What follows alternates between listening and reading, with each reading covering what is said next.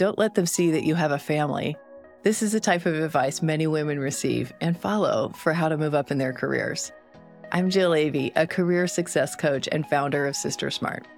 It took me 10 years to get promoted from director to vice president because, like many women, I held this belief that I needed to play by the rules of men in order to move up. But it was when I began to lead with my feminine energy and use that to my advantage that I earned that promotion.